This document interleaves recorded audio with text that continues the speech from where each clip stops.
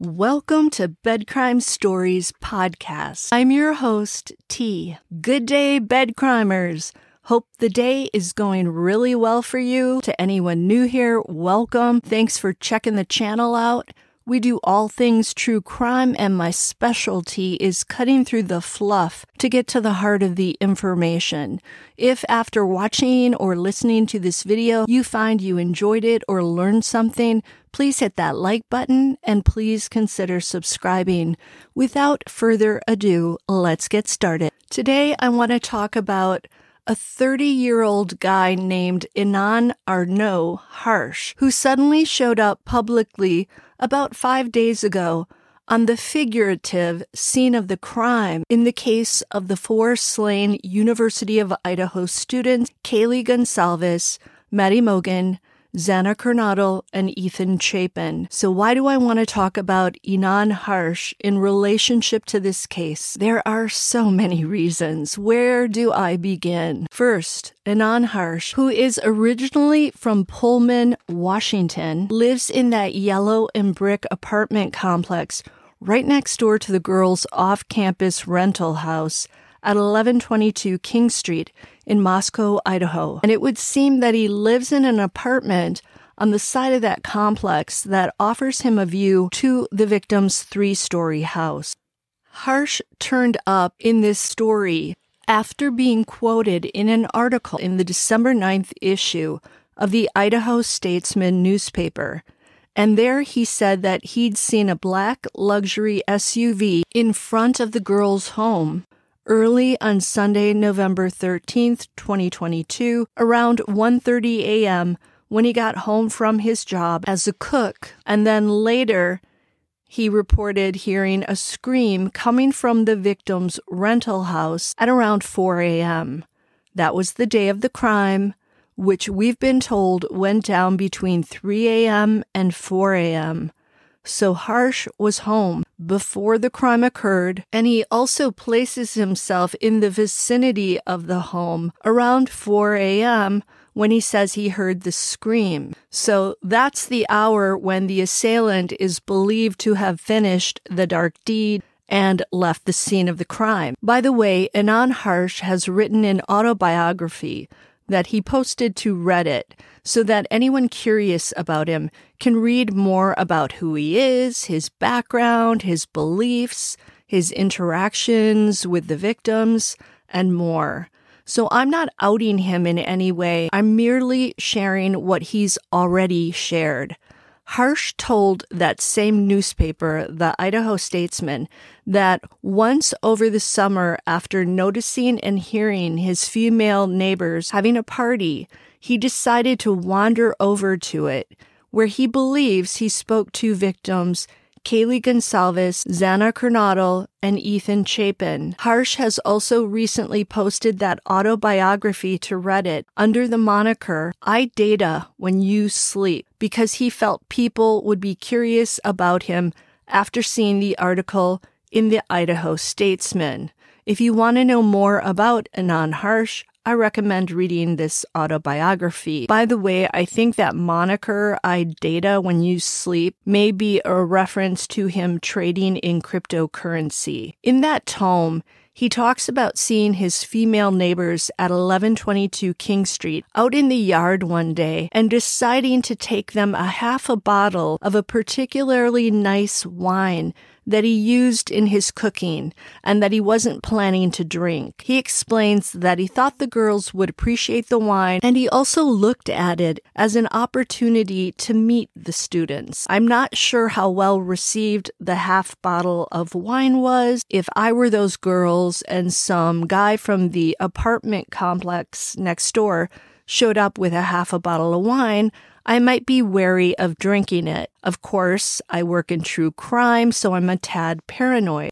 But I guess it would depend on the vibe the guy was giving off. If the girls thought he might have been handsome or cute, I don't know. But the girls might have also been grossed out by a half bottle of wine, not knowing if this neighbor that they haven't met before put his lips to it, or if they might have been worried that he could have slipped some drug into it. We're all taught to watch our drinks in bars and not leave them unattended for any period of time. So a half-empty bottle of wine might be looked upon with some suspicion. Bottom line, Inan Harsh is a guy who lives in the neighborhood, knows the town of Moscow, knows the girl's home and property, and has admitted to meeting and talking to 3 of the 4 victims. You could say that Inan Harsh had eyes and ears on the girl's home simply by virtue of where he lives.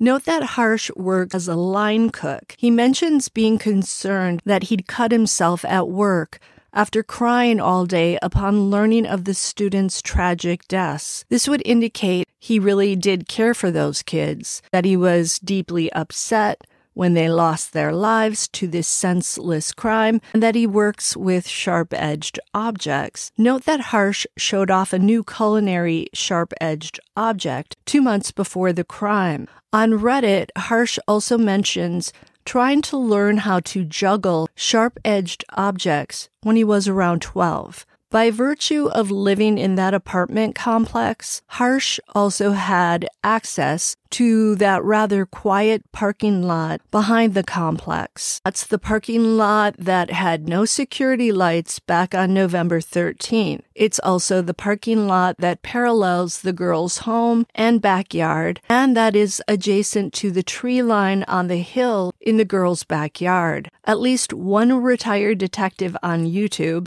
Chris McDonough of the Interview Room, who's also the guy who found that black glove within the crime scene area on Thanksgiving when he went there to check out the property. He said that the tree line on that hill at the back of the girl's off-campus house would be the perfect place for a peeping Tom. There, someone could hide behind those trees and enjoy a view straight into the girl's kitchen and back windows. Kaylee Gonsalves' bedroom was the one on the 3rd floor with the back balcony. I'm not saying that Inan Harsh committed this crime, by the way. I just think our understanding of this case would not be complete without a profile of him. He lives next door, and he's a very interesting person. Back to the scream on the morning of the crime. Harsh said that he got home from work at approximately 1:30 a.m. that Sunday, and that it was unusually quiet in the neighborhood and at the girl's house. He said that he went through his normal wind-down routine after getting home late from work, feeding his cat, drinking some tea while playing video games on his PlayStation, and practicing his hobby of stick juggling. Then he went to bed at what he estimates was around 4 a.m. And yes, Inan Harsh likes animals. Harsh went on to say that while he can't be certain, as he dozed off early that morning, he thinks he heard a scream from the vicinity of the girl's home. But he said it didn't arouse much of his attention because he thought of it more as a party sound, which wasn't out of the ordinary for the time or the setting. He wrote, "I didn't think anything of it. After what happened, I've definitely had second thoughts. Maybe it was not a party sound. I'm not sure what good it does for them now."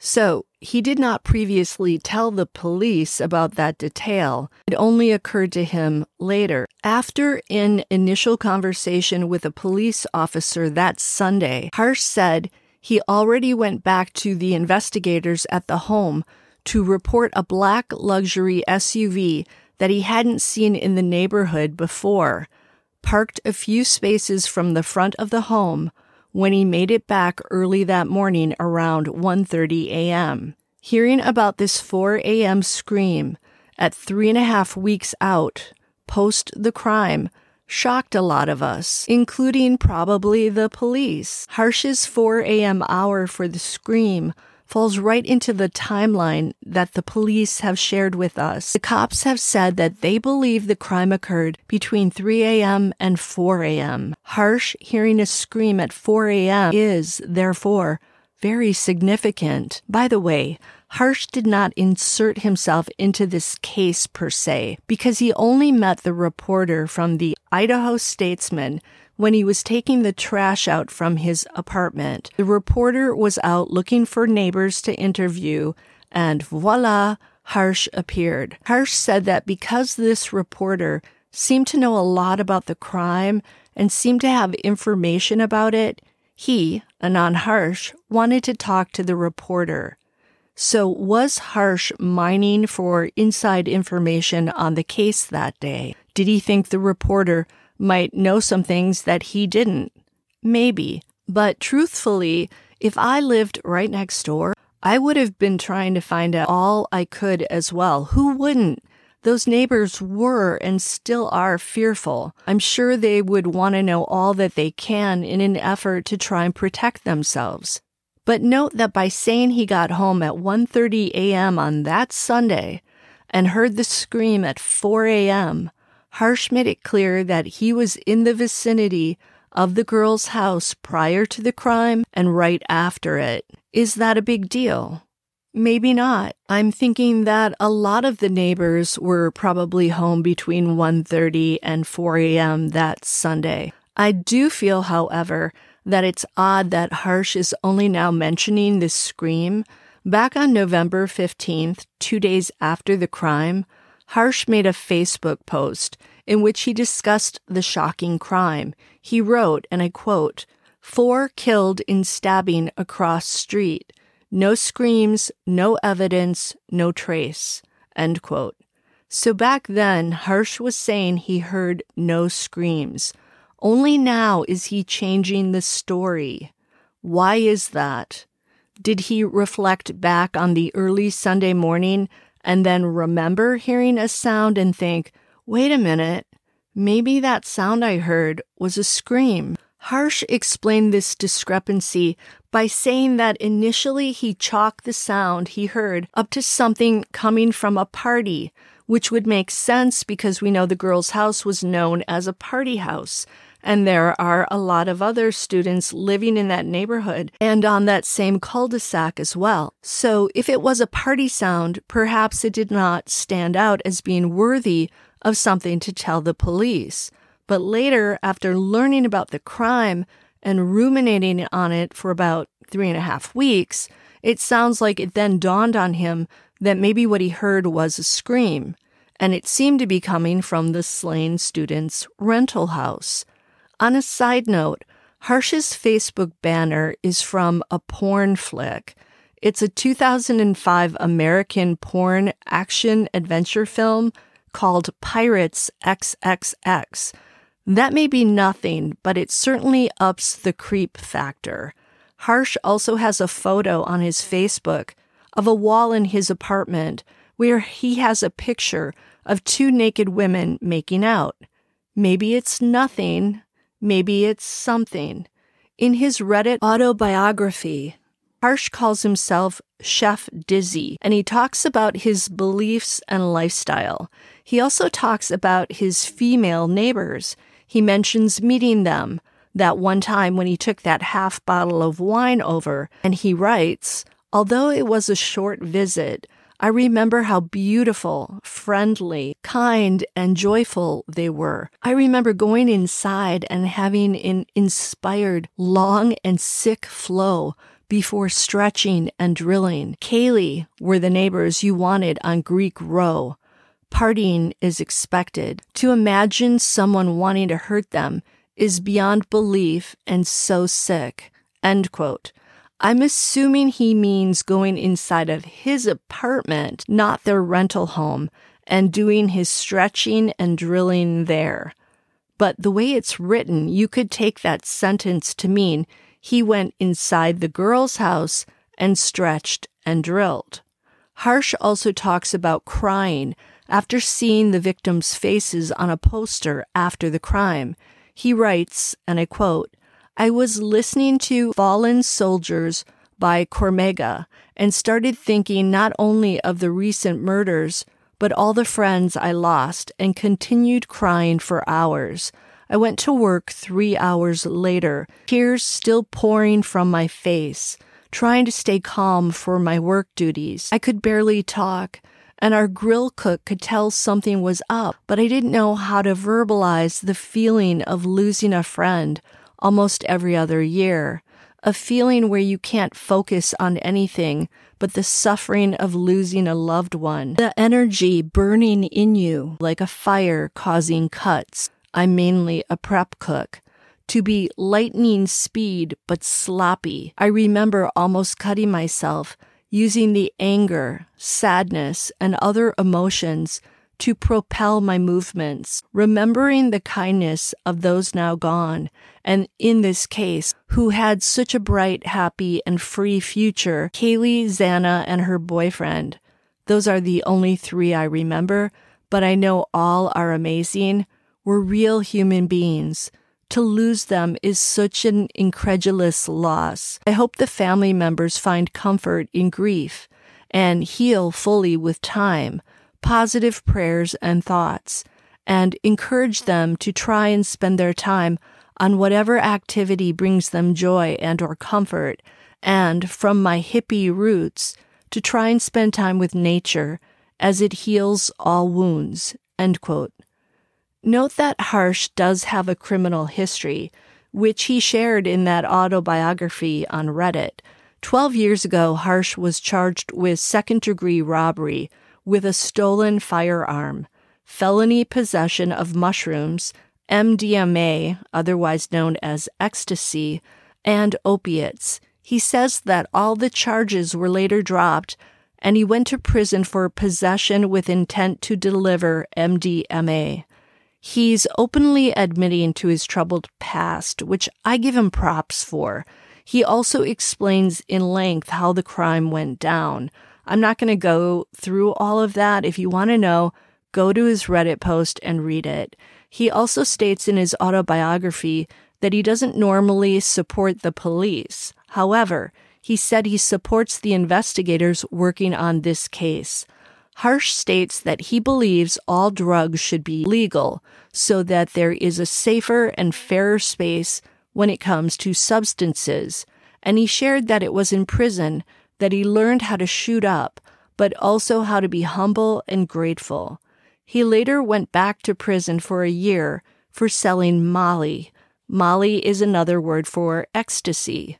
When he got out of prison, Harsh said he spent a lot of time driving and on desolate roads. He also said he is comfortable driving fast. At some point, he got into Bikram yoga. He later describes seeing someone OD. He got into doing something called contact staff, which I think is also called stick juggling. He talks about getting his own sticks and drilling with them.